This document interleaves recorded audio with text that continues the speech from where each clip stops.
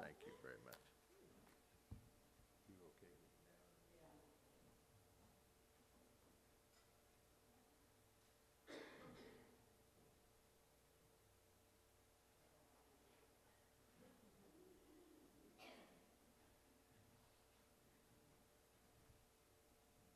Thank you, Kathy. Great hymn of the faith.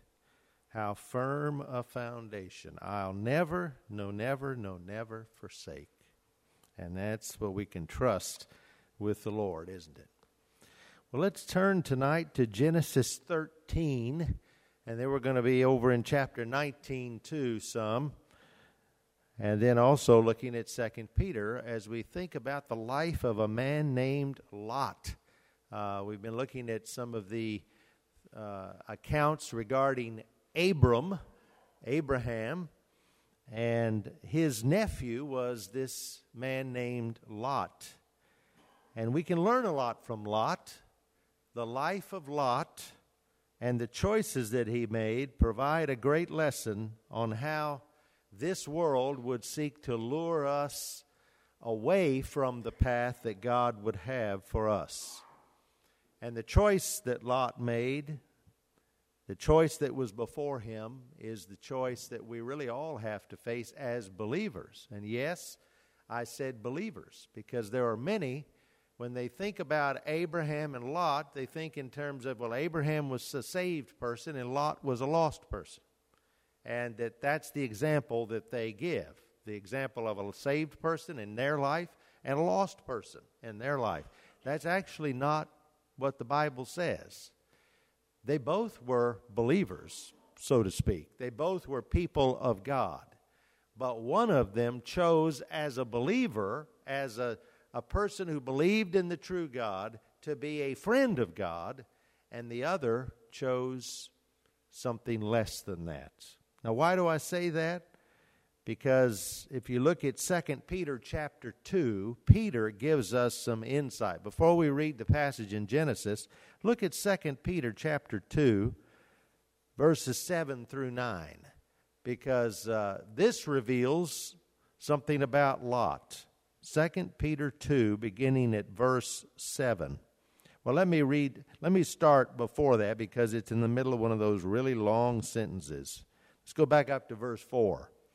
For if God did not spare the angels who sinned, but cast them down to hell and delivered them into chains of darkness to be reserved for judgment, and did not spare the ancient world, but saved Noah, one of 8 people, a preacher of righteousness, bringing in the flood on the world of the ungodly, and turning the cities of Sodom and Gomorrah into ashes, condemned them to destruction, making them an example to those who afterward would live ungodly, and delivered righteous Lot, who was oppressed by the filthy conduct of the wicked.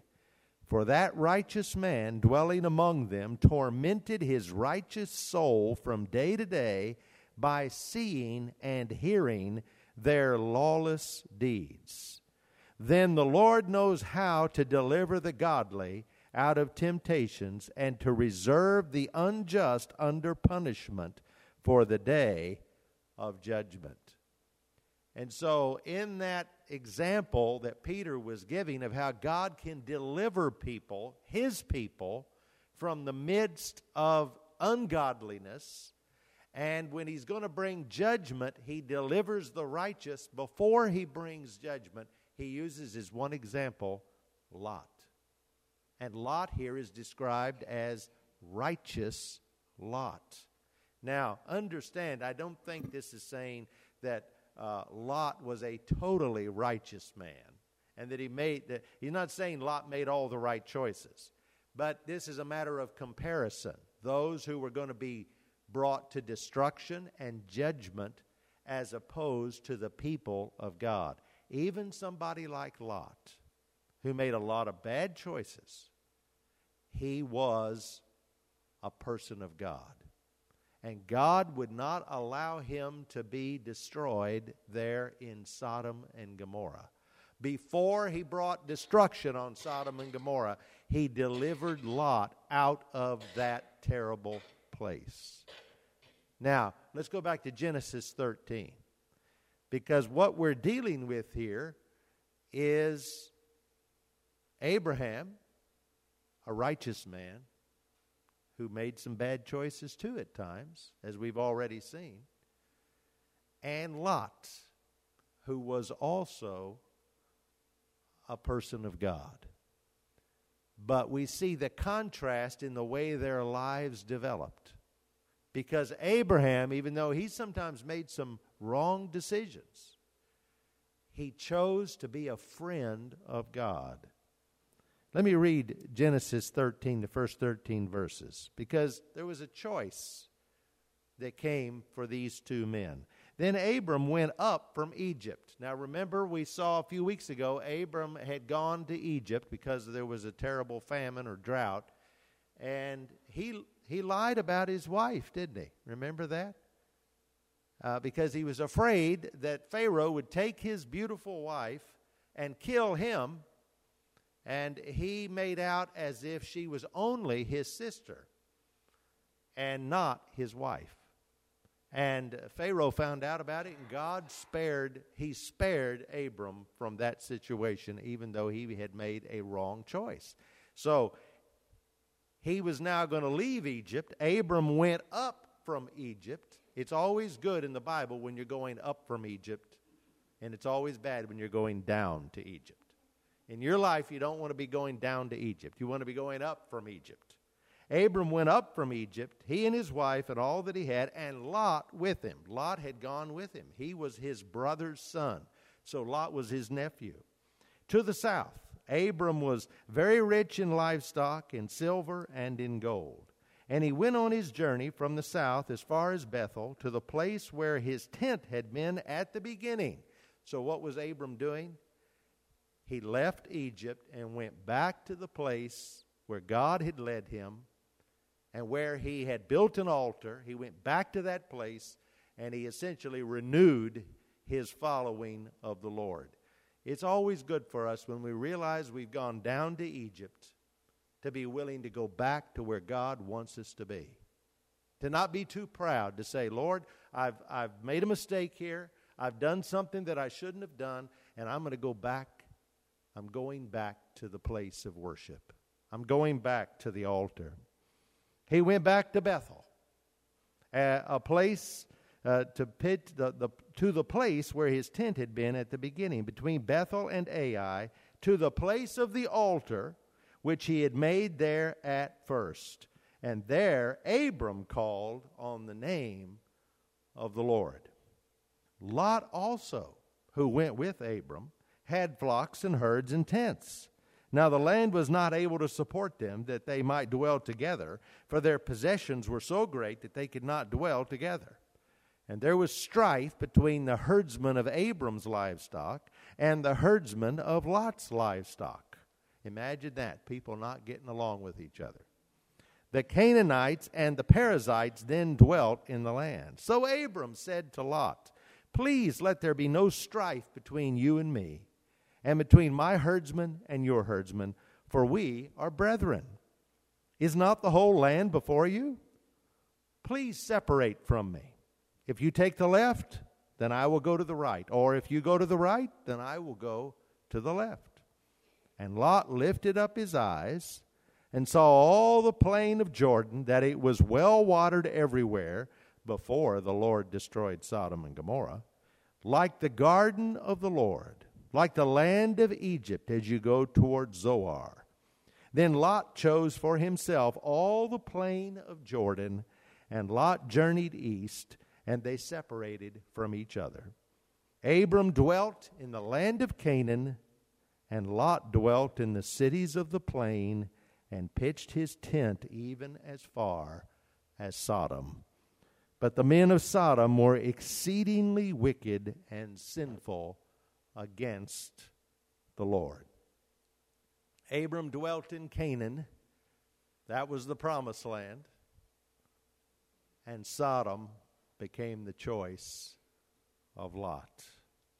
Now, James 2:23 identifies Abraham as the friend of God. That's what James calls him. And the scripture was fulfilled, which says, Abraham believed God, and it was accounted to him for righteousness, and he was called the friend of God. So Abram was the friend of God. But that passage also mentions another designation for a person. It doesn't name Lot, but it also talks about how to be at enmity with God is to be a friend of this world. To be a friend of this world is to be at enmity with God. And I think of Lot when I think of that person. You see, Lot, the nephew of Abraham, we don't know a great deal about him, but we know here he was given a choice by his uncle. And his uncle was the elder person. And Lot could have deferred to him, but he didn't, did he? Instead, Abram deferred to Lot. That's not really the way it should have been. But Abram was so gracious and so kind that he told Lot, you choose wherever you want to go. If you want to go to the left, I'll go to the right. Or if you go to the right, I'll go to the left. And so Lot chose the land that looked like it would give him the greatest financial reward. That's what it amounts to. He chose the cities of the plain that was well watered and beautiful, and it looked like that would be the place to go. It occurred when God had so prospered Abraham and Lot that their herds were too much for the land. And because of the size of their holdings, the herdsmen of the two men had begun to quarrel with each other. And so big-hearted Abram made this suggestion, you choose, and I'll go the other way. And Lot took advantage of this opportunity, and it demonstrated his character. He knew the God of Abraham, the true God. He knew him, but he didn't make his choice in the light of God's presence. There's no mention here of Lot building an altar. There's no mention of him calling on the name of the Lord. There's no mention of him worshiping. He just looked up, and with his eyes he saw what looked most appealing, and that is how he made his choice. Even though he's called a righteous man, the righteous Lot in Peter, we're not talking about an unsaved person, so to speak, here, but we're talking about a carnal Christian. We're talking about a Christian who, in his decision-making, is not putting God first. He wants to have a foot in both camps. And here he chooses where he wanted to go based on what was most appealing to his eyes. The values reflected in his choice were the values of this world, and that is the course that he followed throughout his life. While Abraham, after having made a poor choice, returned to Bethel, returned to the altar, called on the name of the Lord, worshiped the Lord, he was, through his lifetime, a seeker of the city of God, a seeker of what God desired. And God used him greatly. And Lot, instead, was a person who sought his place in this world. What could give him the most, rather than thinking about how he could give God the most with his life. In a sense, Lot chose to be a friend of the world instead of a friend of God. And I fear that too many Christians are so enamored with this world that they really are more concerned about being a friend of the world than they are about being a friend of God. You see, you can have faith in God and believe in God and yet not be close to God, not be a friend of God in that respect. And this is who Lot was. He became an example of how God would even deliver somebody like Lot, who wasn't a committed follower, but who did have faith in him. He delivered him from Sodom before he brought destruction. He didn't just bring destruction on Lot like he did all of the unbelievers of Sodom. No, he delivered him. That tells us something about our salvation. Our salvation, again, is not based on our perfection or our goodness. It's based on the perfection of God Himself. And when He saves you and calls you and makes you His own, that's forever. And it's not dependent on how perfect you remain in your behavior. If that was the case, we'd all be lost. We'd all be lost. Because we are not perfect in our behavior, none of us. But in our following of Jesus Christ, it should be our great desire to be a friend of God, to be like Him, and to honor Him. And through the course of his life, that's what Abraham sought to do. Yes, he stumbled and fell, made mistakes along the way, but in general, the course of his life was he wanted to be used of God, and God used him greatly. And Lot is an example of a believer who did exactly the opposite. The path that Lot followed, we have to look over to Genesis chapter 19. We see the choice that he made, and there's another long example of how poor Abraham saved Lot when Lot was taken captive.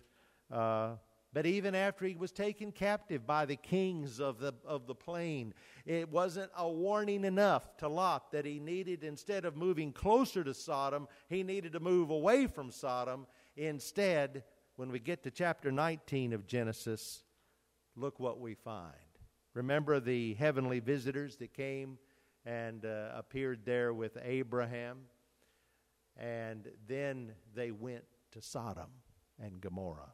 In chapter 19, it says, "Now the two angels came to Sodom in the evening." And this is after they'd had this back and forth, Abraham praying that God would spare the people of Sodom and Gomorrah. He bargained with God all the way from 50 righteous people all the way down to 10. Well, Lord, if there's even 10 righteous people in Sodom and Gomorrah, won't you spare them? And God came all the way down to 10. And here they went to Sodom. And now the two angels came to Sodom in the evening, and who did they find there? And Lot was sitting in the gate of Sodom. So by now, he not only had pitched his tent near Sodom, he was living in Sodom, wasn't he? You see the progression in his life? First, he chooses the cities of the plain, and then he pitched his tent close to Sodom, and eventually here he is now living in Sodom. And beyond that, apparently, the fact he was sitting at the gate would indicate that he had become a person of some influence there. Maybe because he was one of the only, rational people that was living there in the city of Sodom and Gomorrah. For someone to be at the city gate, that was where business was conducted. And many believe that would indicate he was on like the city council of Sodom and Gomorrah and was a person who had some means and influence. And they found, when they got to Sodom, there Lot was.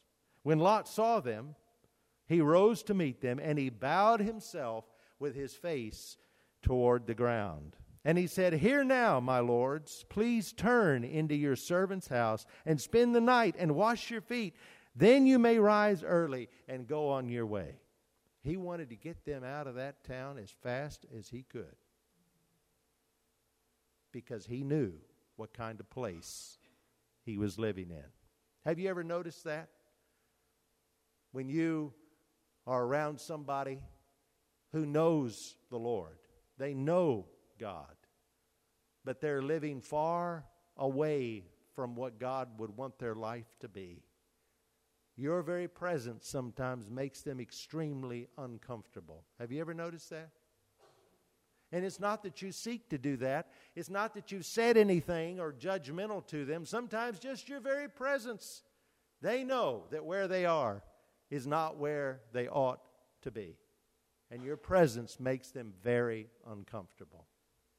And so here, Lot, he wanted to get them in the house as quickly as he could, spend the night, and then get them out of town, because he knew that nothing good was going to happen. Then you may rise early, he said, and go your way. And they said, no, but we'll spend the night in the open square. You can just imagine the terror on Lot's face when they said that. Oh, that's all right. We won't go to your house. We're just going to stay out here in the square all night. But he insisted strongly. So they turned into him and entered his house. And then he made them a feast and baked unleavened bread, and they ate. Now before they lay down, the men of the city, the men of Sodom, both old and young, all the people from every quarter surrounded the house. And they called to Lot and said to him, where are the men who came to you tonight?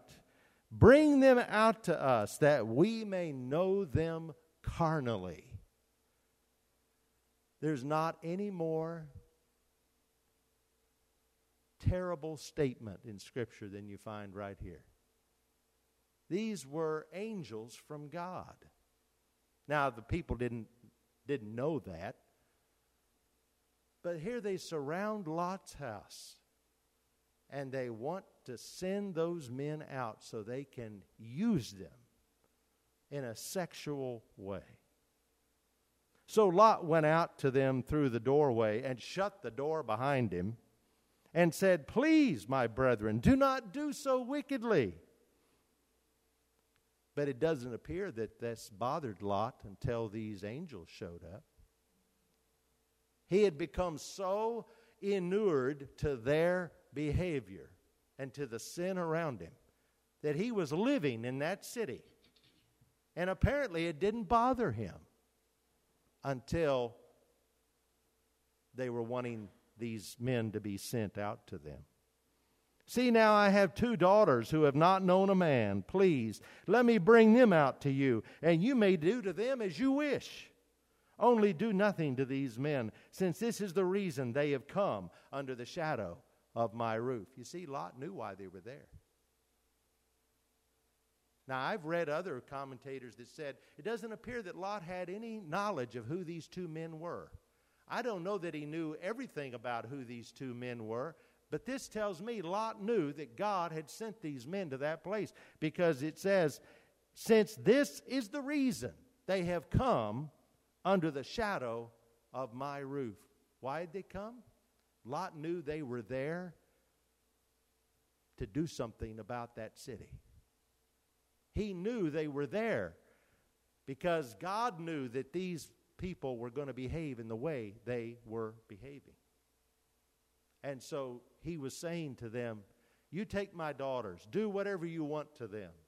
Now, part of this is the custom of that day, that if a visitor was in your home, you would defend them to the death. You would put your life or the life of your family at risk before you'd allow those visitors to be harmed. That's part of what's going on here.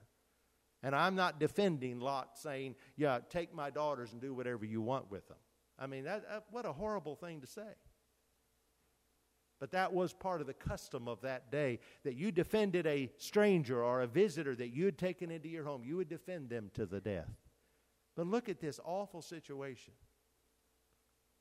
All because of the choice that Lot had made a long time before. And so he's trying to reason with these people who were so controlled by sin that they were beyond reason.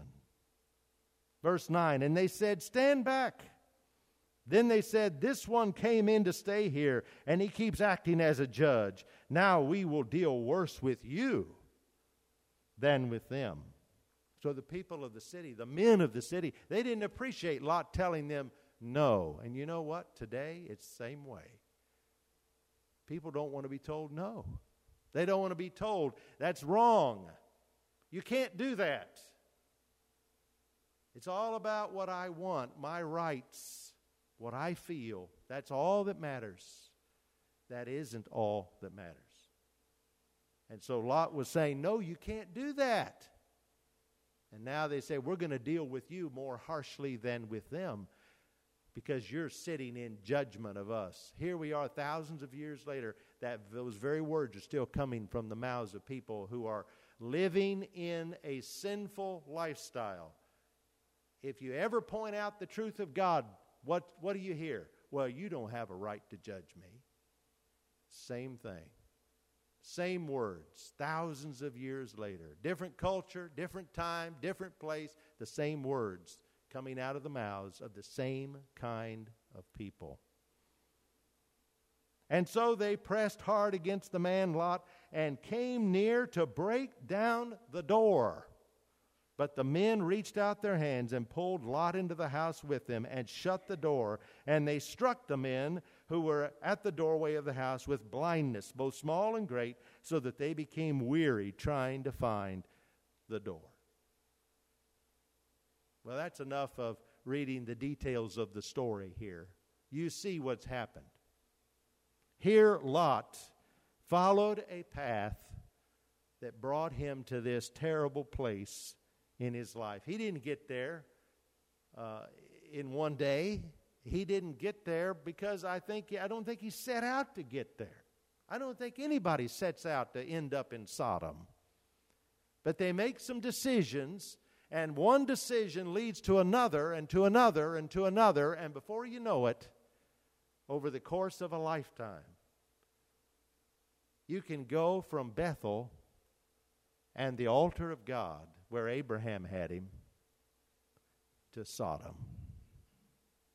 And that's what happens when we choose to be a friend of the world instead of a friend of God. And I know there are people that they'll laugh and make fun of you, of all of us, for being old-fashioned, for wanting to worship, for wanting to be a friend of God. Don't ever think that's the wrong thing to do. Don't ever feel like you're wasting your time when you choose to be a friend of God, because you're not. Because Lot found out that destruction would come to that place that he had set his course upon. These friends that Lot embraced, what a bunch, huh? He was ashamed of his friends when these righteous men came to his house. He was ashamed of them because he knew all along that he wasn't in the place that he should be. When Lot chose to be a friend with the citizens of Sodom, it wasn't long until Sodom began to find a way into his heart. And that's the problem. That when you surround yourself with the people of Sodom, you're going to get a little bit of Sodom in your heart too. Maybe a lot. And so it's so very important that we surround ourselves with people who love God. That doesn't mean you don't interact with people who are not Christians. I'm not saying that. But you don't want to pitch your tent there. You don't want to move into that city. You want your city to be the city of God. And then you will have the light and the strength to be able to share that light with people who need to come to Jesus Christ and be delivered from their sin. The consequences of Lot's choice. Well, we know fire and brimstone was rained down on Sodom and Gomorrah. Lot and his daughters and his wife, they didn't want to leave, did they? But they did. We know that Lot's wife turned around. She loved it there so much, she had to turn around and get one last look to her own destruction. But a lot of people don't realize what happened with Lot and his daughters. Look at the end of chapter 19. I'm just going to read through this, not comment a whole lot on it because it's so terrible. But it shows you that once Sodom got into the heart of these people, it was there even when they left. Verse 30. Then Lot went up out of Zoar and dwelt in the mountains, and his 2 daughters were with him, for he was afraid to dwell in Zoar. And he and his 2 daughters dwelt in a cave. Now the firstborn said to the younger, Our father is old, and there is no man on the earth to come into us, as is the custom of all the earth. Come, let us make our father drink wine, and we will lie with him, that we may preserve the lineage of our father. So they made their father drink wine that night, and the firstborn went in and lay with her father, and he did not know when she lay down or when she arose. It happened on the next day that the firstborn said to the younger, Indeed, if I lay with my father last night, let us make him drink wine tonight also, and you go in and lie with him, that we may preserve the lineage of our father. Then they made their father drink wine that night also, and the younger arose and lay with him, and he did not know when she lay down or when she arose. Thus both the daughters of Lot were with child by their father. The firstborn bore a son and called his name Moab. He is the father of the Moabites to this day. And the younger, she also bore a son and called his name Ben-Ammi. He is the father of the people of Ammon, the Ammonites, to this day. And so what were the consequences of these choices? Well, Abraham, who chose to be a friend of God, he became the father of the faithful. He became the one, out of his line came the Messiah, who would become the Savior of all the world. That's what being a friend of God, Abraham gave to this world. Lot, who chose a very different path, gave us the Moabites and the Ammonites, who to this day, their descendants are the enemies of the people of God, the enemies of Israel. And that is what these simple choices can lead to. You know, choose which way you'll go. Seemed like such a simple choice, didn't it? Appealing to the eye, appealing to the senses. That's what Lot chose. Never did he think it would end up that both of his daughters would be bearing a child by their own father. I'm sure he never thought that. But that were the consequences of his choice. And so, in conclusion, I don't want you to be too down about all this. It's not a very uplifting story, is it? Focus on Abraham. Look at what being a friend of God, what happened to Abraham's life, and what he helped to give to the world, what God did through him. But we can also learn from the negative. Look at what putting your focus on being a friend of this world and having the things of this world, if that becomes your primary objective in life, it's not going to end well. In His grace and mercy, God still delivered Lot. But what could He have done with Lot if he had made the choice to worship at Bethel instead of to live in Sodom? Would you pray with me? Lord, thank you that you call us to follow you and to be your friend, to be your servant. And Lord, there is no greater thing than for us to have a relationship with you. We praise you and thank you that you give us that opportunity. Just as Abraham believed and it was accounted to him for righteousness, you do the same with us when we put our faith in Jesus Christ. And so, Lord, help us in our lives as your people to choose the way Abraham chose, to worship, to call on your name, to seek your direction, and not to seek to be a friend of this world. Now, as we observe the Lord's Supper, we ask that you'll lead us, and we pray that this might be a time of drawing near to you and being committed to you in a way that will touch the world around us. Thank you, Lord, for your sacrifice. And now as we observe that, we pray that you will be honored and lifted up. In the name of Jesus we pray. Amen.